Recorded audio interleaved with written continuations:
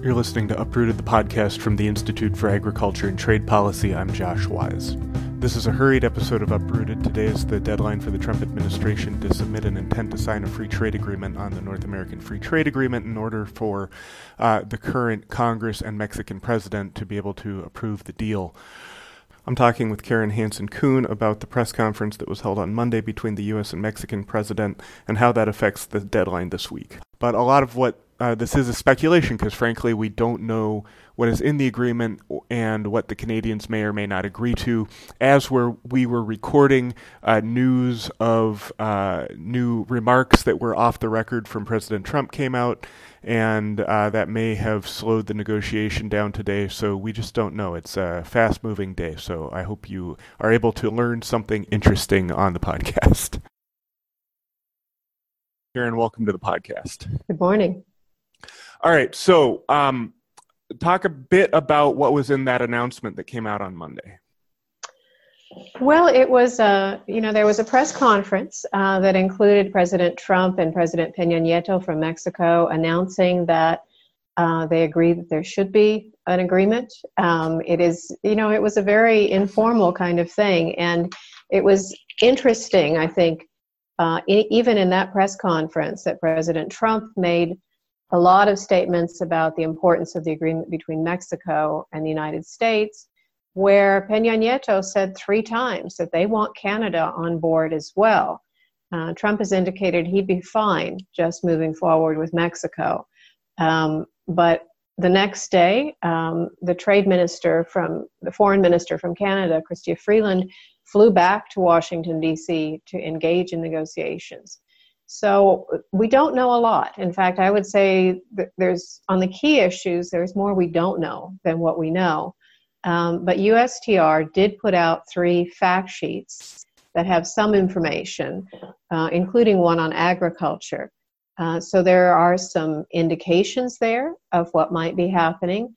But as I said, there's some of the key issues are really still up in the air. I would say the 2 things that most people are concerned about that we simply don't have information.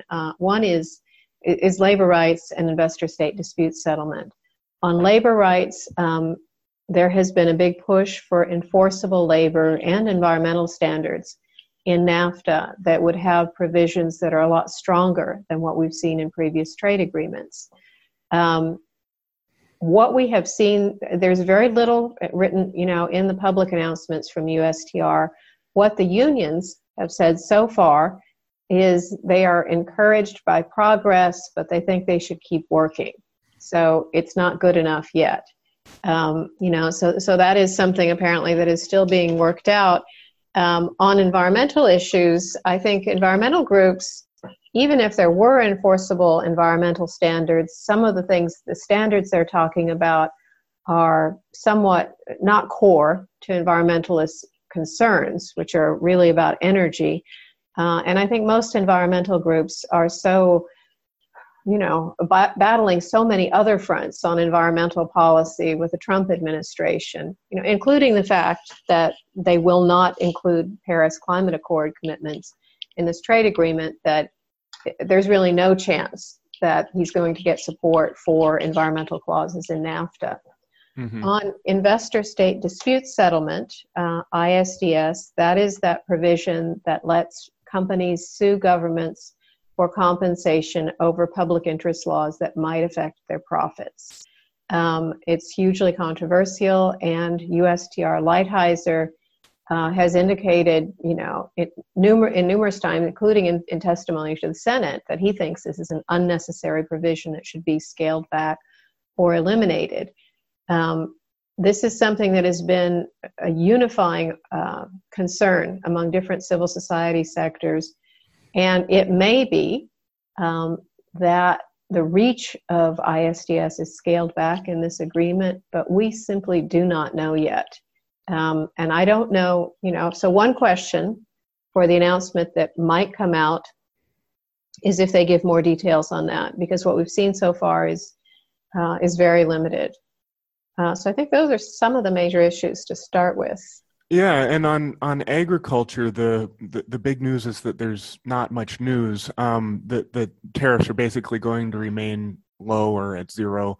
The one area where we think there has also been changes is in food safety regulations and genetically modified food or bioengineered food.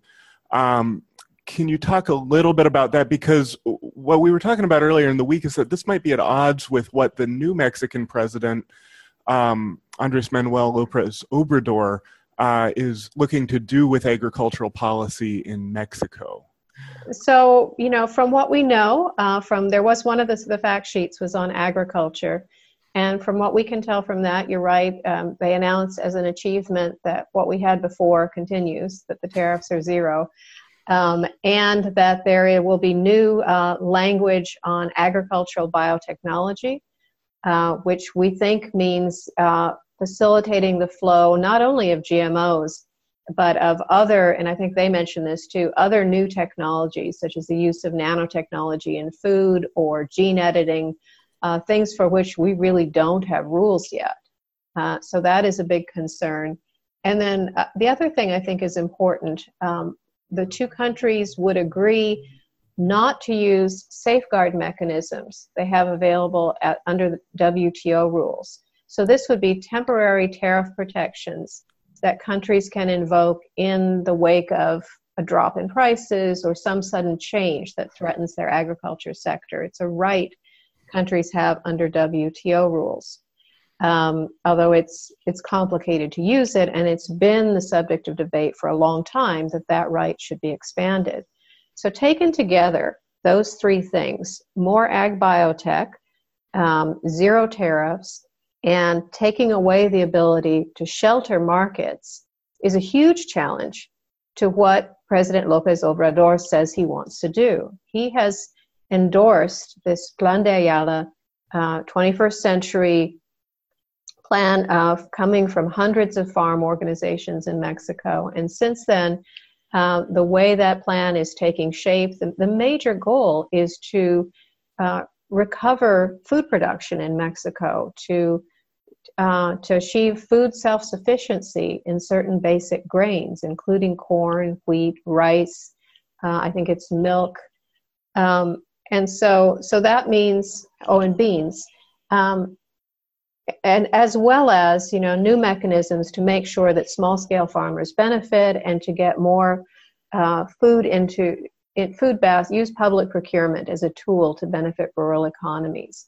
Well, it doesn't make any sense to me that they could achieve self-sufficiency in corn, for example, without some kind of ability to limit the cheap corn coming into Mexico. I mean, this is why they're in that problem. U.S. corn is exported at below the cost of production. According to our calculations, in 2017, corn was exported at 9% below the cost of production.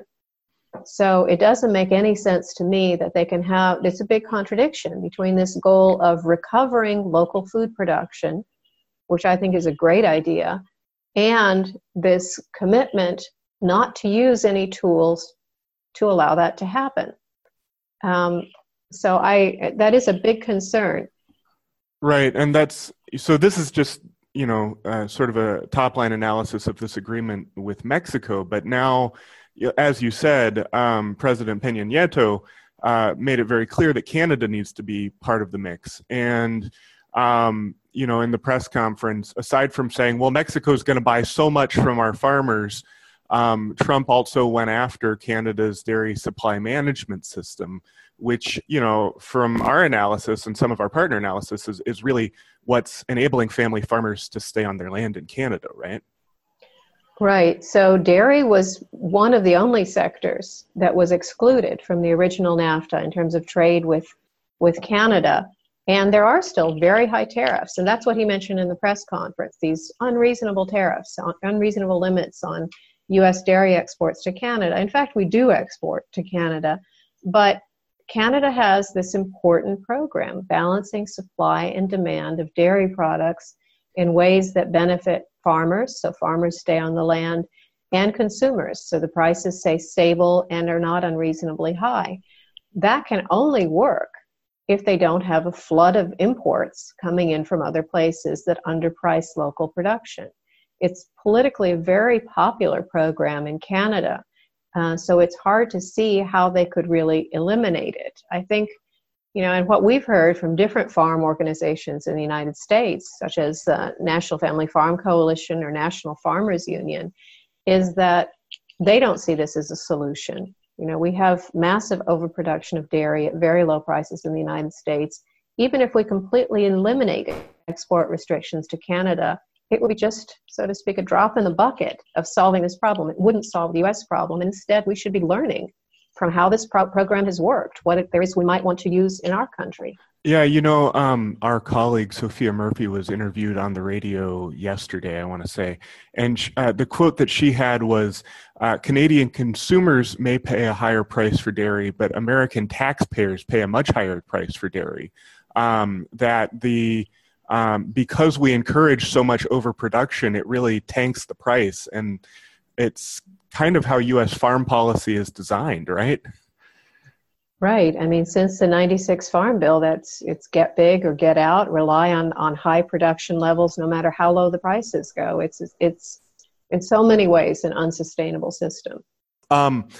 So as we're talking, I'm getting this emails and Twitter notifications that apparently some off-the-record comments that President Trump has made about Canadian negotiators have tanked any progress that could be made today.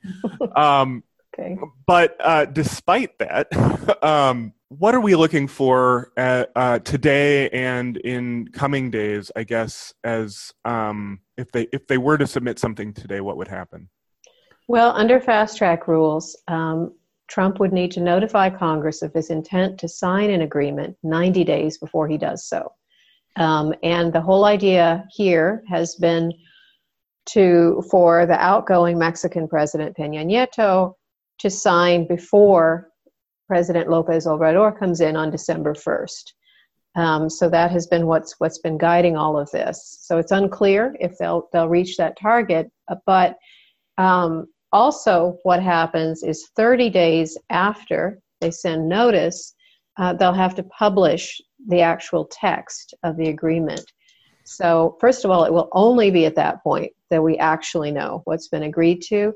But it also means probably if they had the major agreements down, they could keep tinkering with it for a while until that deadline of for 30 more days. So that is our best guess at what happens. It seems that even if they were to meet both of those deadlines, it seems very unlikely that this Congress would vote on it, since they couldn't even sign it until December. So it would probably be voted on by the next U.S. Congress and the next Mexican Congress. The Mexican Congress, by the way, takes office tomorrow. So it will be also a changed political scenario there. There is a question whether or not if talks were to break down with Canada, whether or not there's even standing for a U.S.-Mexico agreement, right? There are a lot of questions, and I think it's really unresolved now whether they can do that or not. So I don't know. We'll have to see what they do. It's also true that Congress could vote to change the rules. If it's something they're enthusiastic about. We just don't know. There are a lot of unknowns right now.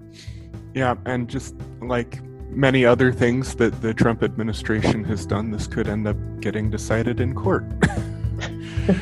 All right, well, Karen, thanks a lot for joining me on the podcast today. Thank you.